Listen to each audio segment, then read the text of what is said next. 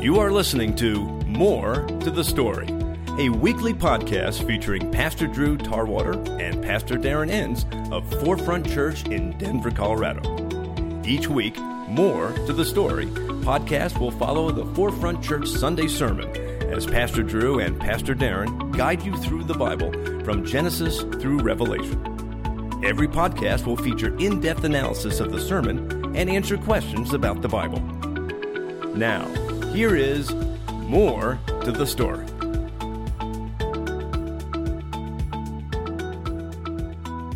Welcome to another edition of More to the Story at Forefront Church podcast, following up on the sermons here. So we have with us Pastor Drew Tarwater. Hey, guys. Pastor Darren Enns. Thank you for being with us. And I'm Rob Blasi, just filling in for the golden voice, Mike Haynes. So sorry for the lack of quality in the voice here today. You're missing out on Mike. It's good to have you, Rob. Good to have you. Coaching hockey somewhere in the world, investing in people, and we appreciate that. I'm sure he's hot. Whenever he's not around, I just assume he's coaching hockey. I don't know what he's actually doing. Well, that's what I just assume that he's doing. So today we want to talk about how the Bible came together and how we got, the book that we call the Bible, whether it's a hard copy on your desk or the app on your phone. How did we get that? And so, Drew, we'll start with you. Because this time of year, you see all these, as we approach Easter, you have all these History Channel specials going, what about this book? What about that book? Or we found this book. How come this one's not included? Everyone's trying to get the Bible gotcha question on History Channel. And I love watching it personally. That, and I want to know about the aliens. So I love the guy with the crazy hair, right? They always get the guy with the crazy alien guy with crazy hair. He's the best. I love Giorgio. I've tried to get him on my podcast before, Drew, and he ghosted me. So he never responded. But story of my life with a lot of people. So we'll never ghost you, Rob. We promise. I appreciate that. Another promise I can hold close to my heart. So we're going to talk about how the Bible came together. So we'll start here with Drew here. How do we know? How can we take faith in the Bible and the validity of it, and that it is what it says it is? It's a great question. You're right. Every year it's the Gospel of Thomas or the Gospel of Mary Magdalene or the Gospel of Judas. And how come it's not in the New Testament? And, there's all this speculation that the Bible was Austin 3:16. Yeah, right. Yeah, exactly. Stone cold. And there's all of this talk, how do you trust the Bible if there's all these other books that aren't included? And how do we know what was really said? And, there's a whole camp of people out there, liberal scholars who are well, the Bible was just all verbal until they got together one day and they said, hey, let's write it down and figure out so we can say who Jesus is. It's actually, no. If you go back to the first century, by the end of the first century into the second century, there was uniformity across the Roman world about what books were the official books to be passed around the churches. Now, it wasn't bound together like we have today, but you get to as early as a guy by the name of Ignatius of Antioch in AD 115, right? So we're talking less than 100 years from when Jesus died, or Clement of Rome, who talks about 8 of the New Testament books in AD 95. Polycarp was another guy in 108 that talked about these, and they recognized all of these books of the Bible with a few exceptions. It's like Hebrews and James and 2 Peter and a couple of John's epistles. There was some question about those. They needed to talk more about it. But really, by 170 AD, there was what we call the Muratorian canon, and pretty much 27 of the books were just these are the books. And you start to get to some of these councils that come on. There was uniformity in the early church of these were the books of the New Testament, which they call the canon. When did Revelation be? I thought Revelation was one of the last ones to get in. Is that? It was. Yeah, Revelation, I think, was the Council of Hippo in AD 393, and then there was another Council of Carthage in AD 397, which affirmed all of these books. And to be classified as a New Testament book, you had to have several things happen, right? One of them was the author an apostle, right? So Peter, Paul, John, or did they have a close connection with an apostle? So Mark was Peter's traveling companion. Luke was Paul's traveling companion. So they wrote based on what Paul and Peter had to say. The second idea is the book being accepted by the body of Christ. And so they look back at what did these guys in the first and second century who were church leaders have to say. Also, did the book contain a consistency of doctrine? So when you see these Gospel of Thomas or Mary Magdalene, these books have that is not the same Jesus. Those are Gnostic Gospels written hundreds of years later that we What does see Gnostic in the mean, New by Testament. the way? When you use Gnostic, what does that mean? There was a group of people called the Gnostics, and they were a spiritual group, but they believed that Jesus was only spirit, that he wasn't actually physical. Okay. And so it was a very mystical thing. And if you ever read any of those Gospels of Thomas or Mary Magdalene or Judas, Jesus is this weird spirit guy, and it's very different. So doctrinally, not the same as we see in Matthew, Mark, Luke, and John. Yeah, there was a dichotomy in the Gnostics between physical and spiritual, and the physical was all bad. There was no good redeemable quality, which, as the Bible tells us, as we know, no, the physical is good. It can be good. It was good, and it will be good again. And that was a big difference with the Gnostics. Interesting. Okay. Yeah, one last thing, Rob, to to throw out there is, there's a lot of people who are anti-Bible who want to poke holes and say that this is actually a historical document. Will say that it wasn't until the Council of Nicaea in 325 AD where all of these bishops came together, where they settled on who Jesus was, and they settled on what books should be in the Bible, and they got rid of all the other ones that didn't line into what they wanted to say. But that's just not true. We see that early on that it was very clear. As early as 195 AD, 108 AD, of what books need to go into the Bible. The Council of Nicaea in 325 AD was really to combat a guy named Arian who was spreading heresy across the Christian world, and to say no, Arianism is not Christianity. And so that was what really happened in the Council of Nicaea in 325 AD. They did put a stamp on the canon, but it wasn't to figure out who Jesus was. It was actually to start pointing out heresy and those kind of things. So I think we can look back and see that there's been solidarity on the New Testament all the way back to to the early centuries. So speaking of the New Testament, there's always, I have family that's Catholic, so you go to their house and pick up the Bible. Darren, maybe you can help me out with this. Is like you look at the Catholic Bible versus the traditional, we can call it Protestant Bible. There's some added books and some differences. What are the differences there? How do we get there? Yeah, so I know just enough about this to talk about it and potentially be dangerous because I'm not Catholic. But welcome to my world, Darren. So so the Catholic Bible does have extra books, and it's called the Apocrypha, which means like hidden things, or even another name is the Deuterocanonical, which is a big word, just means second canon. So even in those names is an admission that it might not be as important as the rest. But a lot of these books came out of what we call in Christianity the 400 years of silence. So in our Bibles, it's at the end of Malachi or at the end of Chronicles, there's this time where there was like no stuff written, or at least we don't have it in our Bible. But actually, these 400 years of silence were anything but silent. The Jews were actually living in the land after they came back during the reign of Cyrus in Persia, and there was an immense amount of literature that was actually written during that time.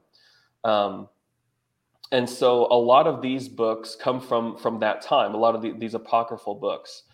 For example, there's one called Tobit, and this is where the Catholic idea of purgatory comes in here, that you can bank good deeds in order to get out of Sheol, out of the land of the dead and into heaven.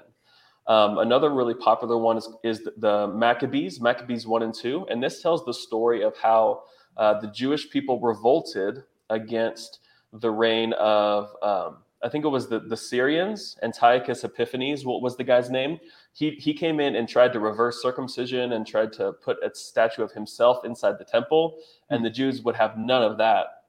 And so the Maccabees was a family, a very important, rich family in Judea. And so they rose up and revolted and led a revolt, and they actually gained independence for the Jewish nation for quite some time before Rome came back in and shut it down.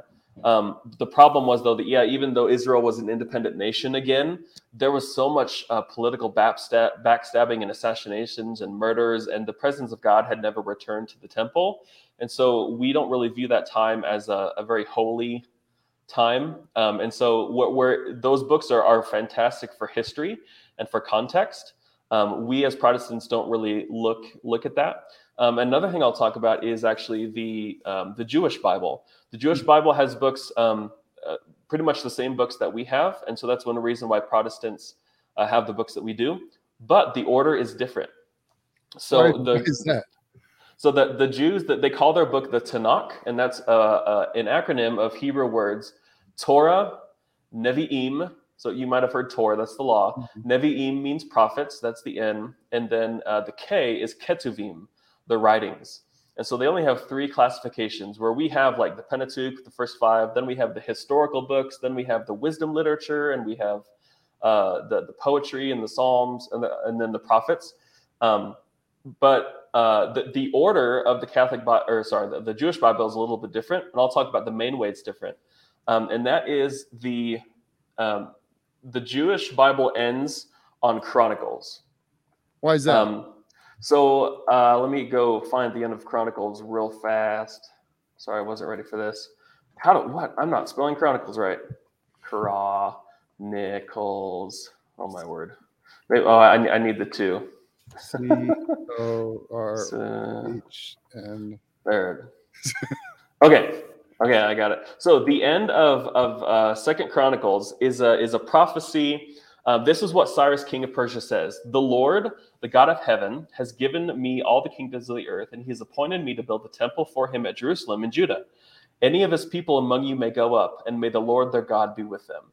So this idea is really, really important to a Jewish person, that the temple will be rebuilt, that the presence of God will come back, and that the Israelites will have a nation again, an independent nation where they can worship God in their own temple.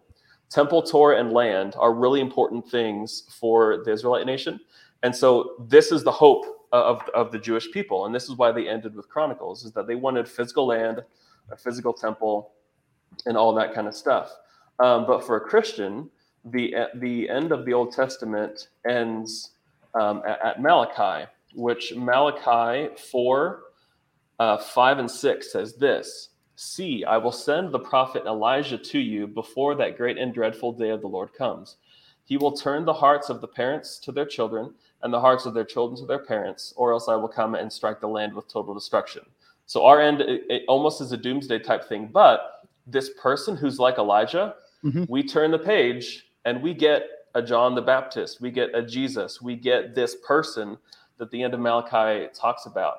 And so that's the end of the Christian Bible. And the order is different because of the priorities of the different faiths. Okay. No, that makes sense. Speaking of books of the Bible and being found, Drew, in the late 1940s, the discovery of the Dead Sea Scrolls. So what's the importance of finding the Dead Sea Scrolls and giving us context in the validity of the Bible? Yeah, it's really cool. 1947, in caves of Qumran, a shepherd boy found a cave, and in this cave were clay pots with scrolls in them. And because of the conditions in that cave, that the actual scrolls were in an amazing condition for being that old. They dated them back to the 1st century. And so around the time of Jesus, and they found Old Testament scrolls, and they even found some copies or some New Testament writings as well. But the Old Testament scrolls they found were really interesting. They found almost a full Isaiah scroll. And that Isaiah scroll, when compared to what we had before that, I think, and Darren, you can correct me if I'm wrong, I think it was like 7th century AD or 11th century AD was the most recent copy of the Isaiah scroll we had prior to the Dead Sea Scrolls. And they found the Isaiah scroll and they compared it, and doctrinally it was spot on. And I know there was some, Darren, you could speak on that. There were some differences, and a lot of it was grammatical and those kind of things. But it goes to show us how God has preserved his word throughout the centuries. And we find these archaeological findings. It shows us that we can date what we have today in our hands back to what they had in their hands. And it was so close as far as even grammatically, but no doctrinal changes. So we can be confident what we have is what God wants us to have. Yeah, so the distance between these two scrolls, the one that we have is from the 10th century, which is what the King James was based on. And since finding these Dead Sea Scrolls, we've updated our Bibles to reflect the best Hebrew from these older manuscripts. And so, yeah, that Qumran Isaiah scroll, there were two of them, and the one that was really important was the full one. Almost was dated from the 1st or 2nd century, so at least 1,000 years of difference. And there were only 11 differences between words. There were like 5 additional words or 5 words removed, but they were small things, and yeah, definitely no theological changes. And so you're saying there were some changes? There were some changes, but they were so minimal that a ton of people who were Bible scholars but not Christians, a lot of people like had no explanation for this. How can you preserve? How is this possible that you preserve this through so many copies that they actually converted to Christianity and put their faith in God because of this amazing find of so few errors and 1,000 years of manuscript copying history? It was incredible. Well, I think what I've heard and explained is like with the copies of the Bible or the copies of the books, is that people want to equate it to a game of telephone that you played like in junior high camp, when that's not really how they copied the Bible. It was the same person telling everybody in line, not the one line to person 2, 3, 4. Yeah, it was a lot more precise. Yeah, I think people want to go, how can you keep trusting it when like it was very precisely copied, not a game of telephone. And I think that's one of the, when you hear that people explain it that way, you're like, you're not giving an accurate statement of the historical way it was copied, which is an unfair, then, it's an easily debatable issue, but then you hear it every time you talk to someone about, is the Bible reliable? There was a reverence, I think, right? When you talk about the scribes, the way that they they copied God's word, there was a reverence. This is the word of God, and they did it so carefully. What I thought was interesting, I heard too, is like, especially with the New Testament, there were so many teachings on the New Testament, and what's the big word of like when you that you guys study before you guys preach? Exegesis? No, the actual books that like study the Bible. Commentaries. Yeah, there were so many commentaries on the books already that if they could have actually copied the Bible from those and had accurate copies. And so when they're talking about like, hey, they destroyed all these books and rewrote, it's like they couldn't. There's too many languages, too many notes. You couldn't have rewritten the Bible from what it's asking for, because there's just been too many copies out there and too many notes. People have been like, that's not right. Another good way, like if I gave Drew a recipe, and then a recipe to make some really good cookies that would get second place at a church cooking contest one year. Then Drew somehow, he was like, Darren goes, hey, Rob had a really good cookie recipe, Drew, could you give it to me?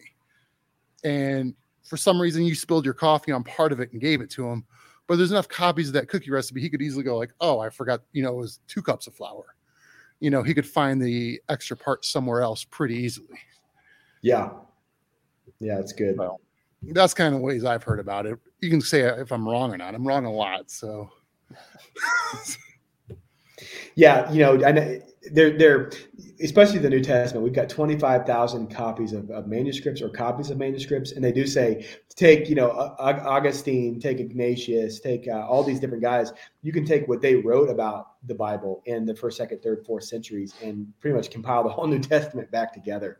So, Rob, you're right. I think it's a great way of saying that, and it gives us reliability that what we have in our hands or on our phones today is what the early church had in Hebrew and Greek. That we can be confident that we have exactly what God wants us to have. Darren, we just have a few moments left. I don't know if enough time to answer the question or not, but how we got the Bible in the English language and how do we know that's a trustworthy translation? So we've kind of talked about that, like the faithful copying of the manuscripts. I like to talk about how we, like from the time of Jesus and from the time where everything was canonized, like how do our manuscripts get to today? There was a family of people called the Masoretes, and this was a family whose job it was to copy those manuscripts. And so from about the year 580 to 1000, they faithfully copied these manuscripts because paper and papyrus didn't last very long. Like it had a shelf life of 20, 30, maybe 40 years if you kept it in the right condition. So those scrolls had to be copied. And plus, if you wanted to send a scroll to another church, you had to have a copy of it and send it out. So these people were so faithful to the original text. They had mathematical equations, and if you got to a certain point on the page and you didn't have a right number of characters, you had to start over. They were so meticulous and so close. And that's one reason why, as I mentioned, that Isaiah scroll is so accurate, is because these people so faithfully and so mathematically and precisely copied it. And now there is a lot of scholarship right now that is analyzing any potential mistakes. I have on my computer a list of all those mistakes. Like I can look through and see where we have differing. If one manuscript says this, another manuscript says this, well, which one is true? People write their doctoral dissertations on which one is more accurate. And so we have a lot of scholarship on that, a lot of what people think. But ultimately, at the end of the day, the gospel of Jesus is still incredibly clear. And, that's what we need. The storyline of Israel is there. What Jesus means for us is clear. And that's really what the main thing that's been preserved. No, very good. And thank God for Johannes Gutenberg in 1440 for the Gutenberg Press. Right. Anything else we miss here, Drew, on the, there's books and libraries written on this topic. So to give it 20 minutes is, a very 10,000 foot view of it. If you're going to someone wanted more resources on this, Drew, where would you point them besides Darren? Besides Darren. Yeah. Darren's got a lot of good, there are a lot of really good resources out there. There's a lot of really good websites that are devoted to this too. Gotquestions.org has a lot of really good material on how did the canon come together. But I think it comes back to, if you look at what does the Bible say about God's word, and you see, 1 Timothy 5:18, Paul talks about Luke's writings as authoritative as the Old Testament, as far as the Gospel of Luke goes. And, and Paul writes in 2 Timothy 3:16 that all of God's word is God-breathed. And so there's been this high view of Scripture all the way back to, think about Paul wrote 1 Corinthians probably 15 years after Jesus died. And so, we have this text in our hands that dates back to the time of Christ, which no other copies of antiquity have. You look at so much of what we take as foundations about guys like Julius Caesar and these kind of things. They don't have very many copies, and it was 1,000 years between it was written and the first copy is dated, and yet we have things written within 15 years of Jesus. And so I think there's so much reliability we can have on the Bible in our hands that it's God's word, it's God breathed, and it's been God protected. So I think we can have confidence that we're reading what God wants us to read. Very good. Drew, Darren, any last words? No, I think we're out of time. Sorry. Right. I have plenty of last words, but we don't get him started. We'll keep I have a lecture, like an hour and a half lecture on this kind of stuff. So if you're interested in me talking at you, getting bored for an hour and a half, let me know. Perfect. I'll let you know when I can't fall asleep one night. So, all right. Well, we'll talk about this more in a future podcast here, but thank you so much for your time today, guys. Pastor Drew Tarwater, Pastor Darren Enns. Thanks, Rob. More to the story here at Forefront Church at Harvey Park. I'm Rob Blasi, just filling in for Mike Haynes, who's out coaching hockey somewhere in the world, we believe, or saving the world, or doing something we just can't tell us. So, oh yeah. All right. Thank you, guys. Thanks, guys. You have been listening to More to the Story, a weekly podcast featuring Pastor Drew Tarwater and Pastor Darren Enns of Forefront Church in Denver, Colorado. Each week, More to the Story podcast will follow the Forefront Church Sunday sermon as Pastor Drew and Pastor Darren guide you through the Bible from Genesis through Revelation. Every podcast will feature in-depth analysis of the sermon and answer questions about the Bible. Thank you for listening. We'll be back next week with another edition of More to the Story.